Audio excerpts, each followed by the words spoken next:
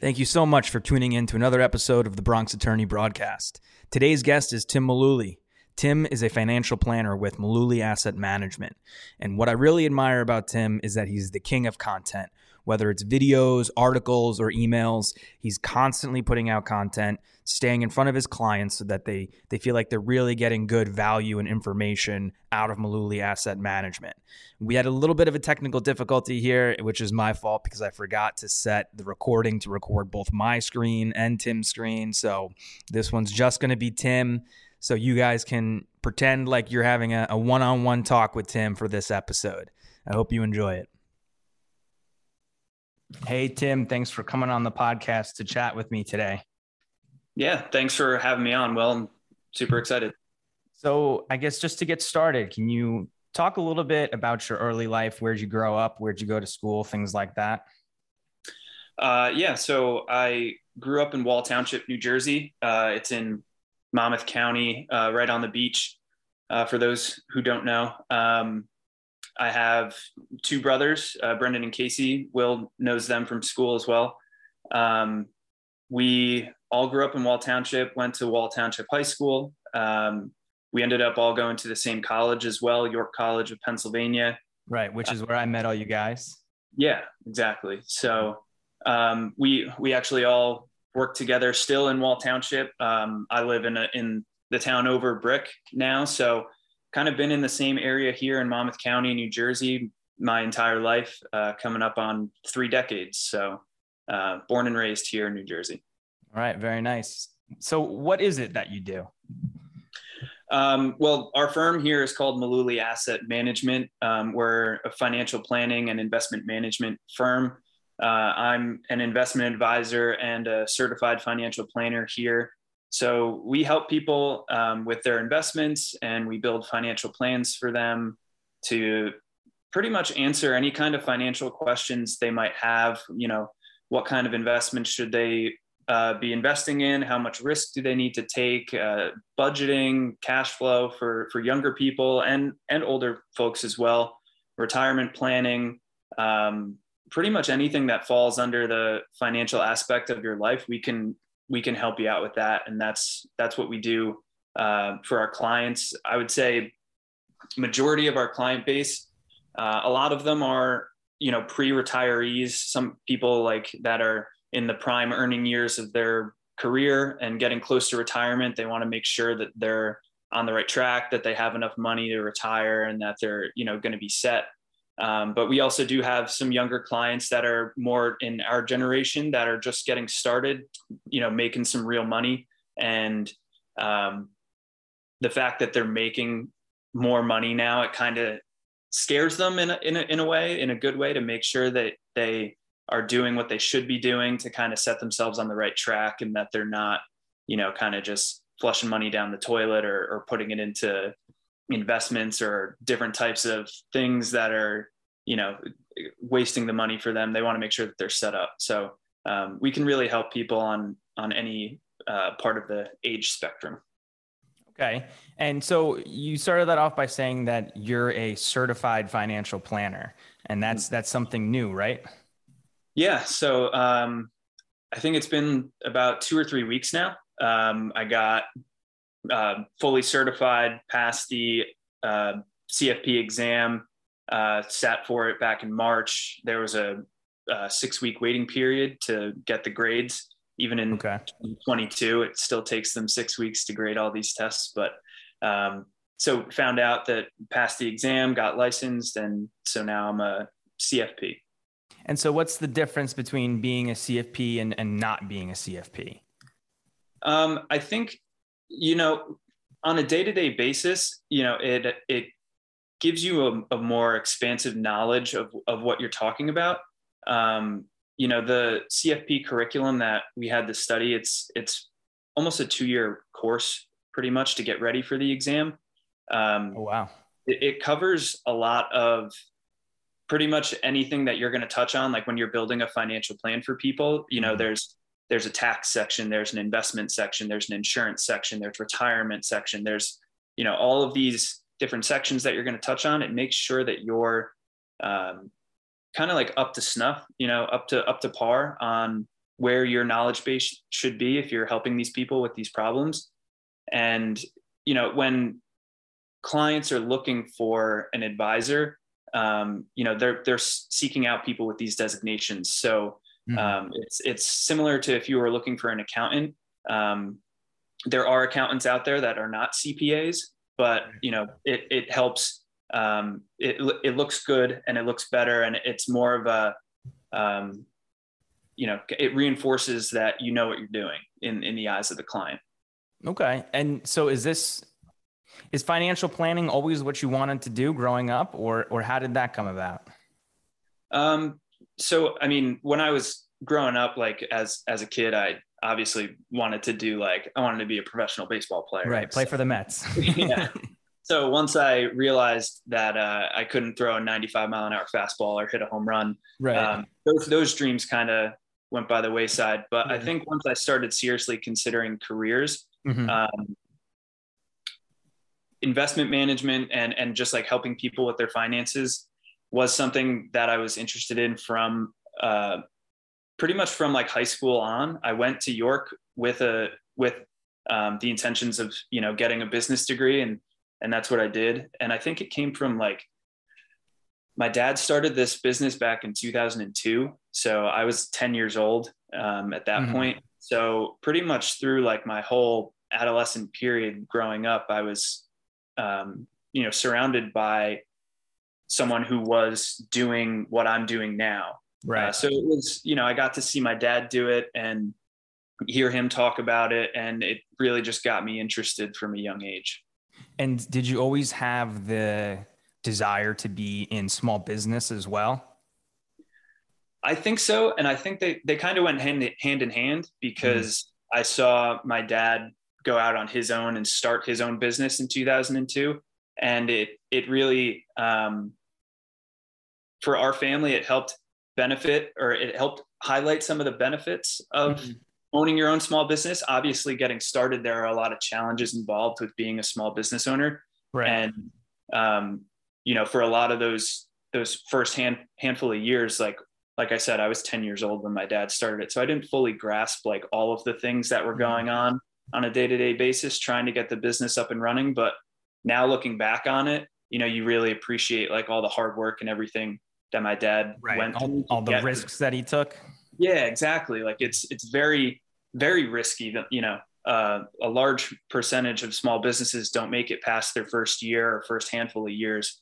But I think, being in a household that was dominated by entrepreneurial, inclinations and wanting to run your own small business, I was, just associated with that from the start. So it kind of went hand in hand with wanting to become, work in the finance industry.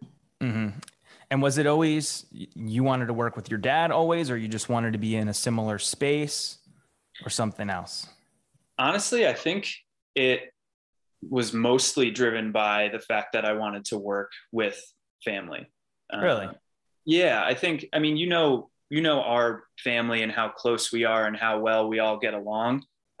We were within 4 years of each other, the three siblings here. So we had all the same friends. We went to the same college. We pretty much did everything together. And for people on the outside, we get questions like, how can you even like stand each other, being around each other that much? Right.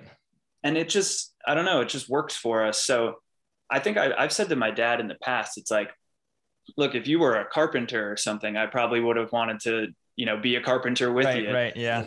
I wanted to be in the family business. It just happened that, the family business was being an investment advisor. So, I think it was mostly driven by the fact that, the family, it's what the family did. So. Right. And then, so for people who don't know, who are all of the employees of Mullooly Asset Management? There's a very strict requirement. You have to have the last name Mullooly. Right. Not really, but it's worked out that way so far. So it's my dad, Tom Mullooly. He's the president and owner of the business at the moment. My older brother, Brendan Mullooly, my younger brother, Casey Mullooly, and then my mom, Donna Mullooly, she's here as well. So right now it's just the five of us. We have an answering service actually answering the phones. Mm-hmm. They're not Mullooly's, but Right. they kind of count, I guess. So It would be weird if they were, I think. yeah. And so does everybody have similar roles there, or do you have different roles? How does that work? So the four of us, meaning my dad and Brendan and Casey and myself, Uh-huh. we're all licensed investment advisors. My mom, she's more on the administrative side, so she handles like more of the office procedures and processes, and making sure paperwork and stuff like that gets done.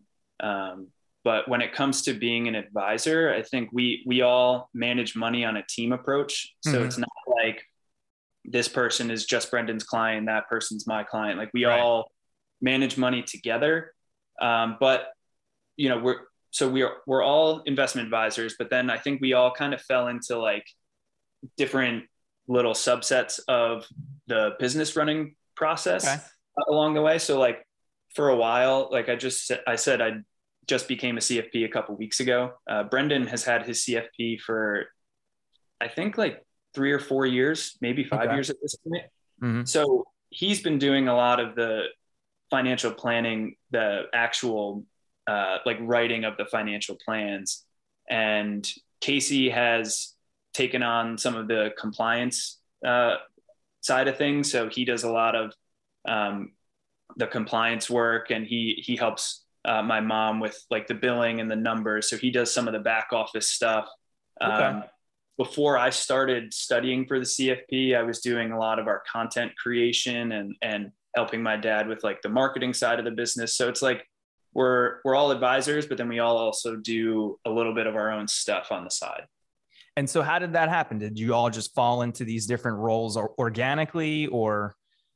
Yeah, it was. I mean, it kind of just like you said, it was organic, but there wasn't really a sit down conversation where we were like, you're going to do this, you're going to do that, you're Yeah. going to do this. It was kind of just like we saw that there was a need for. Casey was like, we need to stay up to date on our compliance. So Uh-huh. like, I'm just going to pick this up and start doing it. And, it was like, all right, we want to start putting some content out. Like I had the free time, Brendan was dealing more with the clients on a Mhm. client facing basis. So it's like, I'm just going to pick this up and run with it. So it kind of just happened on its own. Okay. And Yeah. I see you guys advertise a lot how you're fiduciaries. Can you explain what that is and why that's so important to you? Yeah. So being a fiduciary is super important in our business. It makes sure that as an advisor, we have a legal obligation to work in our client's best interest. So, for example, some advisors don't have that fiduciary obligation, Mhm. which some clients they're not aware of, and they're kind of surprised when they hear it. But Uh-huh. it, they there are different incentive bases throughout the industry, and it depends on like what kind of firm you work at and stuff. We're fee only investment advisors, so that means we don't accept commissions for putting client money in certain products and versus other products. Okay. So being a fiduciary really helps us um, relay to the clients that like we always have their best interest in mind. Like we're never going to make an investment decision or an investment recommendation based on anything other than the fact that it's 100% the right thing for them to do. Whereas, some other advisors could potentially, if they might pick one mutual fund or ETF or Mhm. investment vehicle over another because they get paid more on it. Interesting. Okay. It's it's not a glamorous side of the business, but I think it's Mhm. an important distinction for clients to know.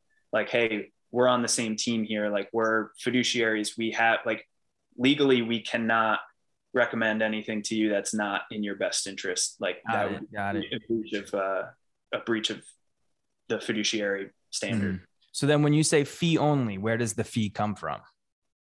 So it's based on the money that we manage for them. Mhm. So if your account is, let's say, $100,000, we bill on that account balance, Uh-huh. So again, we're kind of on the same side as the client in the sense that, we want to put them in the best investments so that they make money, because obviously you want to make money with your investments, but Right. also, if they lose money, we take a pay cut as well, because then we're billing on less assets.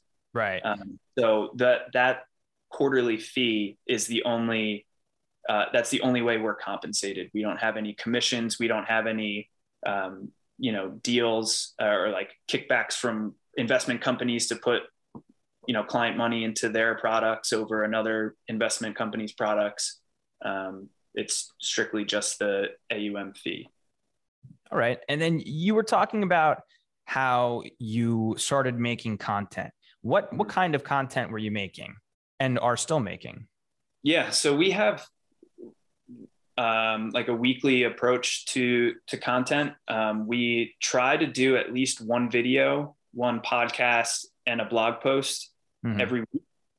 I think it started mainly with blog posts and podcasts, and then I think in 2015 or 16 we started doing the videos, and then I think in 2018-ish, around then, we really got on a set schedule with trying to get that out on a weekly basis. And the videos aren't anything long. It's not like we're putting out feature films every week. It's more just like 4 or 5 minute video, if that. Sometimes they're like 2 or 3 minutes of, either it's a financial planning topic that we heard, or a question that we got from a client during the week, or addressing something that's going on in the market, things that people want to hear about.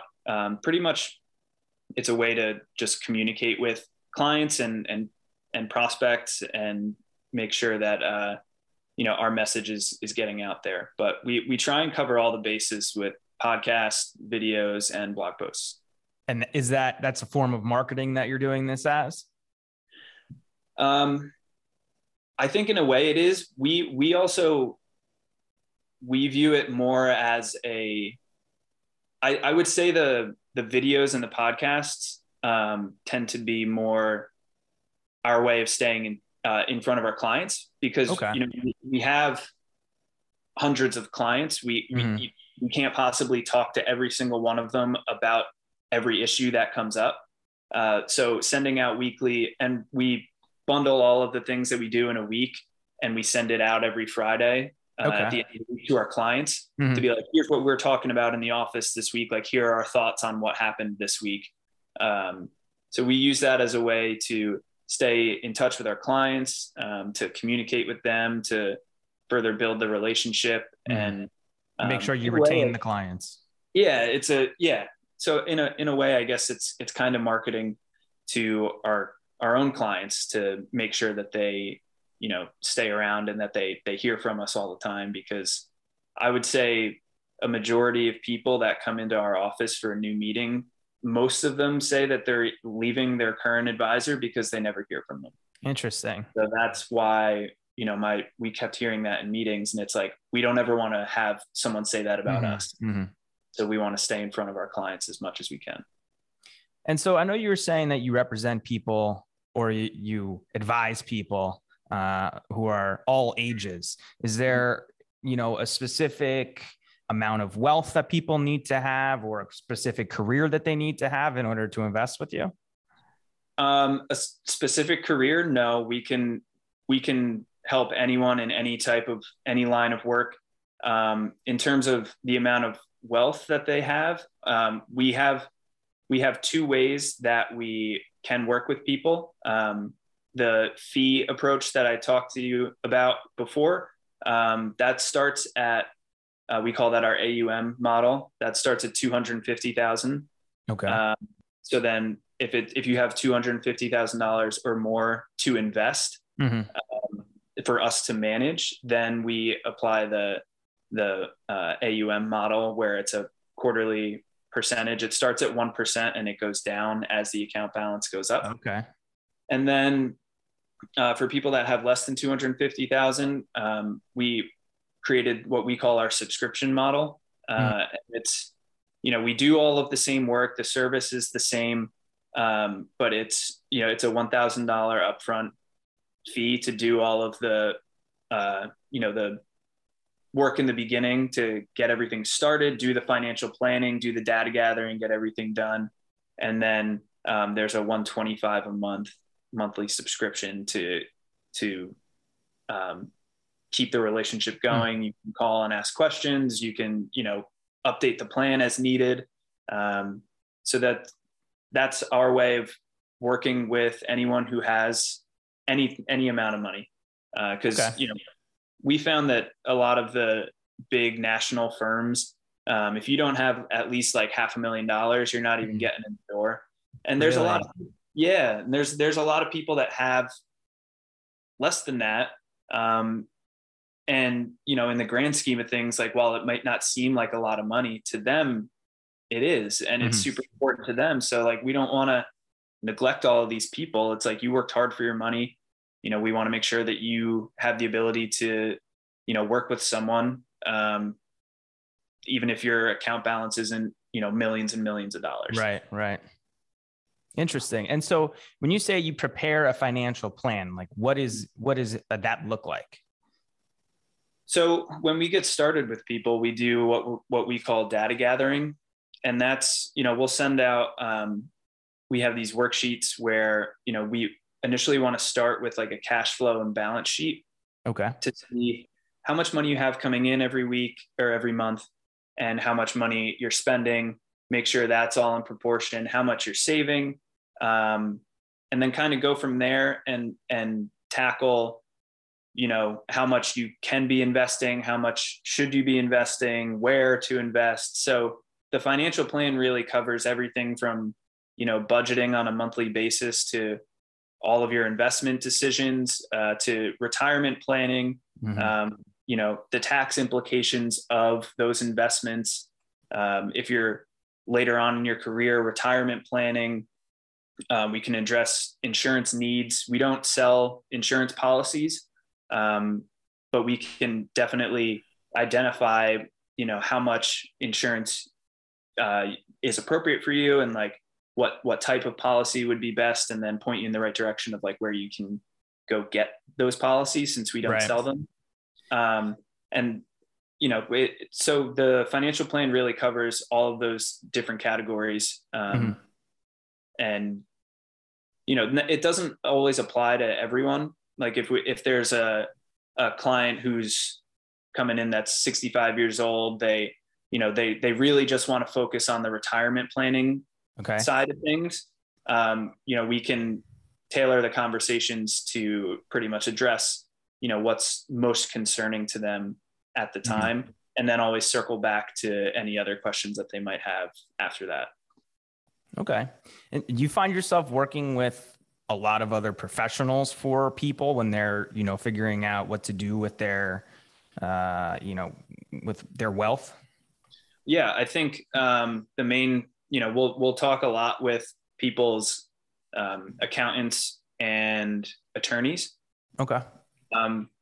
Mostly accountants. The relationships that we have with attorneys, it would mostly just be pointing them to them to get like the estate planning documents drawn up, and things like that. We don't typically have too much back and forth with attorneys unless it's dealing with an estate issue or something like that. But we talk with people's accountants all the time when it comes to taking money, drawing money from their retirement accounts, thinking about capital gains, and selling investments, and where to put money, and should it be in a tax deferred account or should it be in a taxable account. There's a lot of different investment decisions that have a lot of tax implications. So we work with accountants quite a bit. Got it. And so, you do all this weekly content creation, but you also had a podcast for a very long time. How many episodes did you do? I don't know the exact number, but I think it was like close to 110. Wow. We definitely got over 100. I remember having like a big 100th episode. But I think it have for your 100th. I think it was a solo episode, actually. Oh yeah. As conceited as that is, but Yeah, I think it fizzled out shortly after that, because that's when I really started cracking down with studying for the CFP exam. And, it was right around when the pandemic hit in 2020. So as advisors here, like things got pretty crazy, and just our day-to-day life didn't allow for the time to record podcasts. And plus a lot of the guests that I were talking to were also in the same boat. Because I talked to a lot of financial professionals, and a lot of people were super busy during that time as well. But now that I'm done with the CFP, who knows, maybe it's something I can pick I'm back gonna start up. it back up. Yeah. Go And back so for round two. how did you find people to be on your podcast? It started, there was two ways that I found guests for the podcast. I talked to a lot of the local business owners around here. We have a chamber of commerce in town, so I would go to, and we're members of the chamber, so I would go to the chamber meetings and talk to people and say, hey, you're a business owner, like, do you want to come on the podcast and talk about your business, talk about how things got started, kind of similar to what we're doing here. Okay. And then also financial Twitter is a pretty big community. Okay. So we on Twitter, there are hundreds, if not thousands, of advisors out there. There's a whole network of people. We all follow each other and communicate every day. People write blog posts and share content and bounce ideas off of each other. And you almost start like an online community, and you make friends that you've never really met in person before, right, but through Twitter. So I had a lot of contacts that I met on Twitter, and I would just send them DMs or emails and just say, hey, like, I liked your post on this. Do you want to come on the podcast and talk about it? So it was a lot of authors, people that were writing financial books, okay, and bloggers, and people that were making content in the financial industry. I asked them to come on the show and pretty much just like talk about their work and what they were doing for people. Okay. And so what was your process like to prepare to host a podcast? So I like to be, when I would do it, I would tend to be over prepared. I would always get a lot of feedback from people like, oh, wow, this is like, I've done a lot of podcasts before, but like, I've never really, like, the outline that I would send people was, I would make up a lot of questions and stuff for them. And not that I would just, read from the question list, the conversation would flow naturally from there. But, I always wanted to be prepared to make sure that we had enough to talk about. So if it was an author, I'd read through the book and pick out different topics, different chapters and different points from the book and ask them about that. And, just start like a larger conversation about what the book is about, the process of writing the book, the behind the scenes, all the research and things that went into it. Same thing with bloggers and advisors. Just asking them about their process and how, they help people. What do they do? What's kind of unique about them? And for people that wrote blog posts, it was just, reading through all of their blog posts, picking out which ones I liked the best, and just asking them about that. I would dig back, some of these people, I would dig back like years and years and just find, really, I would find like small, short little blog posts that like didn't have a lot of comments or anything, but like I thought was super interesting. So I would ask them about that, and they'd be like, oh my God, like I didn't think anybody read that, or like I don't even believe that anymore. Yeah, exactly. So changed my mind. Yeah. So that's what I would do to get prepared. Yeah. So when's your book coming out? Oh, I don't know. That's so next. You did the podcast, the blog posts. Now we need the book now. Yeah, that's true. That's a good point. Maybe this will be day one of preparation for the brainstorming the outline. Yeah. And so when you were doing the podcast, did you do all the, the editing and the promos on social media? And did you do all of that work too? Yeah, I did, which was time consuming. But I liked, not that I'm like a control freak, but I liked having control over, like, I knew how the final product was going to sound. Because you can outsource the editing and stuff like that. Like you can send it off to someone and they'll chop it up for you, and then you'll get it back. Obviously, you have to pay for it, so there's that aspect of it as well. But also from like a time point of view, from like our schedule, I was trying to keep it on a weekly basis. So have like an episode. I think was it Tuesday or Thursday? I forget. It's been like 2 years since I published an episode, but it was either Tuesdays or Thursdays. New episodes came out. So, and sometimes I would do the interview like the week before, and then that would be the episode for next week. So it's like, okay, you had a buffer. I would worry that if I were to send it out to someone, like the turnaround time was so small that there wouldn't be a guarantee that it'd be ready for Thursday. So it's like, if I do all of this myself, I can control when it's done, because I can just finish it and, make sure that it's ready to go. But if I were to do it again, I would consider, getting some help with that. Because especially, on a day-to-day basis here, dealing with clients and trying to grow the business, it's there's only so many hours in the day. Right. And then a lot goes into having a really good looking work product, and yours was always very, very good. Sweet. Thank you. And did you have like a goal with the podcast, or you just took off running to see where it would bring you? Yeah. So in the beginning, I didn't really have a goal, but after the first handful of episodes, I kind of like settled into like, all right, this is what I want to get out of it. So at the time, so I started it, I think in 2017 or 18. And it went until like 2020. So it was about 2 years that I was doing it.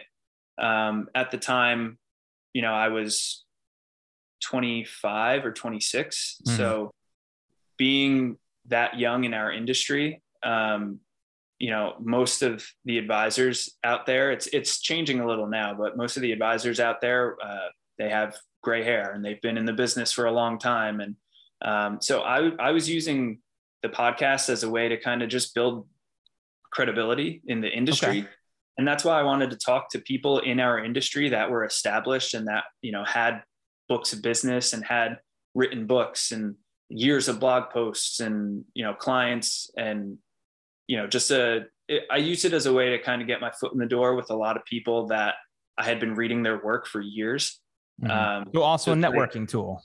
Yeah, exactly. So I think mostly for me, it was a way to kind of build my network as a professional, not necessarily as like a client building, like prospecting tool, but it was more from a networking standpoint with my peers and people that I had been interacting with on Twitter and people that I looked up to, and I like read their books and stuff like that.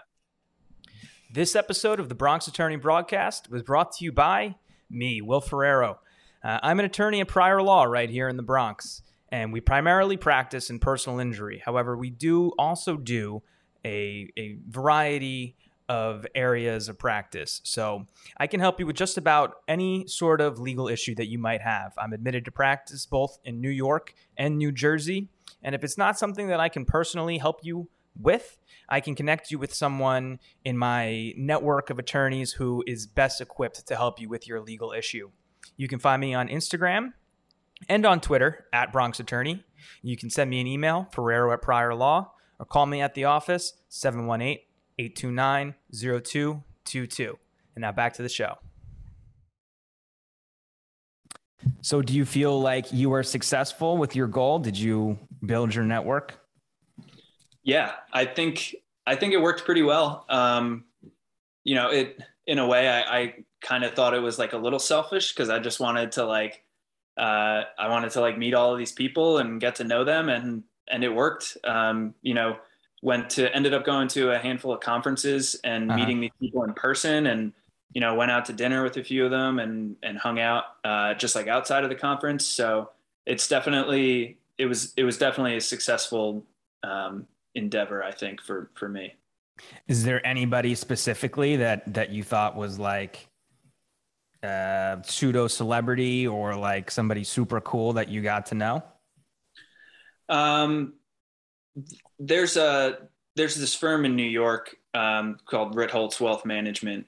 And in our industry, they're super well known. And I got to interview a few people from that firm. So just getting to talk to them, I think was pretty cool. There were a few people that work for that firm that I would have liked to eventually interview had I continued doing it. I think I was like working my way up the ladder there. So maybe if I pick it back up, I could get them on the show. But yeah, I think interacting with those guys was pretty cool. They're awesome. And so between the podcasting and the videos and the writing the blogs, is like, what do you prefer doing? I like podcasting. I think that it comes naturally to me as opposed to writing. Sometimes the tone and I can't really find my words, or my voice doesn't really come across as authentic or in the right way when I'm writing. I've been working on it, but I think podcasting definitely gives me the ability to show off like more of who I am as a person and as a personality. And I like doing videos too, but sometimes if we're like filming a weekly video here at the office, there's more pressure when you're doing videos. Yeah. You gotta turn it on for the camera. Right. I think the podcast stopped right before TikTok got big, right? Yeah. So maybe that's the next space you got to get into. You got to get into the TikToks. There are some wild financial people on TikTok. Like the Twitter community here, I feel like every week there's like another, like, here's how I made $1 million, like doing this crazy thing. And like, right. Yeah, it makes its way to Twitter and we're all just like, people kind of grifting. Yeah. It's insane. So hey, maybe I should do that. I don't know. Have the financial dance of the week. Yeah, exactly. And then, so I was reading on your website that you've gotten into the operations side of the business too. Is that accurate? Yeah. That was, I think when we were getting started with some of the software and building out processes of like how things operate in the office and how things work. Just like, onboarding clients and, staying in touch with clients and stuff like that. Just like building out schedules and processes for how things work. Because, my dad started the business by himself, and honestly, until Brendan came to work with him in 2012 or 13, he was pretty much on his own. Right. So the business was running and it was running smoothly, but there was a lot that was just like up in his head that he knew to do. But it's like, okay, there are other people here now. So like, we need to write this stuff down, and we need to like, so it can be replicated. Exactly. Yeah. So it's like, if one day there's someone who works here that doesn't have the last name Mullooly, they can figure it out too. Like, it's not just some secret sauce that's like up in our heads that only we can understand. So you were charged with extracting the genius out of Tom Mullooly's brain, essentially. Yeah. Great way. Is that something that you enjoy doing? I think it's something that was necessary to be done. And I think now that it's done, it has helped our day-to-day work run a lot more smooth. But I mean, was it fun? Not particularly, but it was a lot of, we have a CRM, which is client relations management program. Right. I don't know if that's actually what it stands for, but it's pretty much like our client database where we have all of our information, and we can like write down notes about like when we have a conversation with someone and set up like actions for, hey, you need to call this person on this day. Like, it gives you a reminder, that's a calendar and stuff like that. So when we were trying to decide which program was best for us, I did a lot of the trials, like the free demos, and figuring out which one worked best for our business. So it was it was necessary work. I wouldn't call it fun, but it was something that we definitely needed to do, and it helped us moving forward.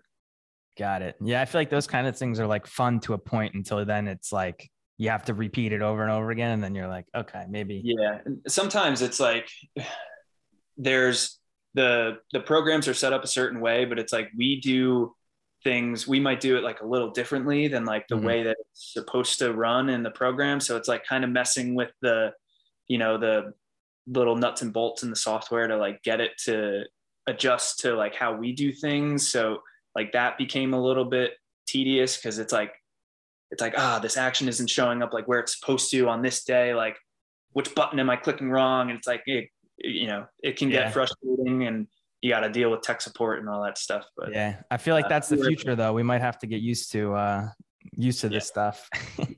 And it definitely like it can be a frustrating process like at the onset, but it definitely over the long term, like it ends up like being totally worth it in the long run. Right.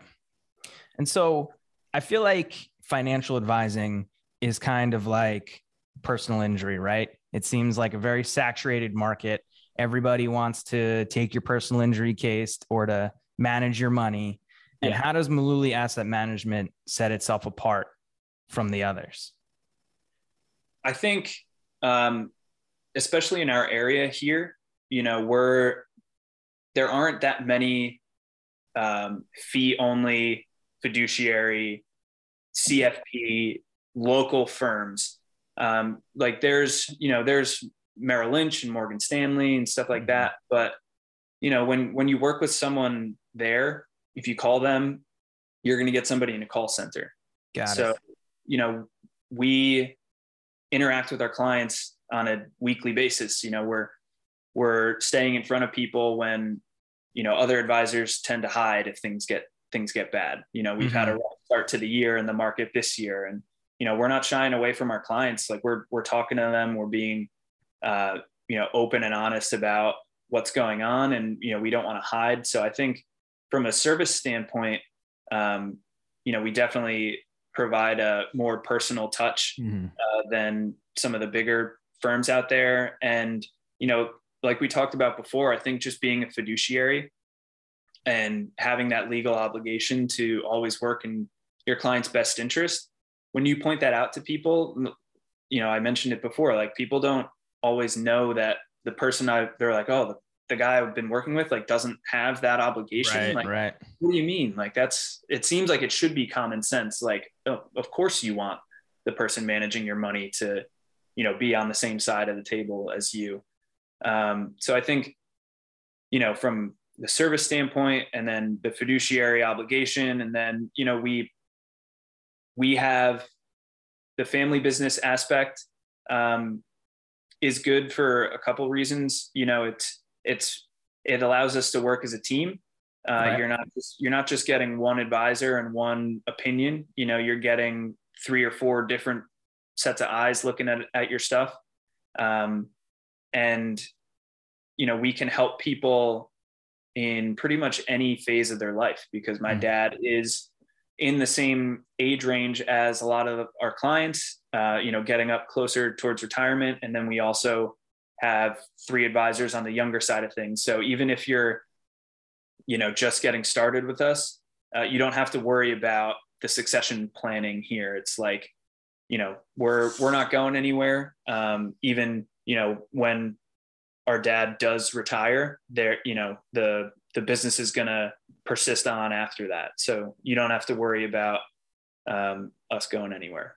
Okay. Yeah. So what kind of advice would you give to somebody who, maybe they have a good business and they're in a small business and they're looking at all these other competitors that are pumping out content and paid ads, and they're on TV, and they're like, I want to make some content, but I don't know where to start. Yeah. What would you say to them? Specifically in this industry, or just in general in any industry? I mean, either one, both. I guess my answer could apply to pretty much any industry, but I think find something that you're you're really good at specifically, like find a niche and really just hammer that home. Like find something. If it's the financial industry, if you really want to target retirees and you want to help them with their retirement planning projections and retirement, anything that has to do with retirement, like you can just write blog posts and videos and podcasts directly at them and just fill that market and not try and paint with too broad of a brush. Mm-hmm. Because there's always going to be a bigger firm out there that's going to be able to spend more money than you on their ads and stuff. So I would really focus on creating the best content that you can and finding a localized kind of specific target for what you want to, like what demographic you want to hit. And so would you recommend going blogs or videos, Instagram reels, podcasts?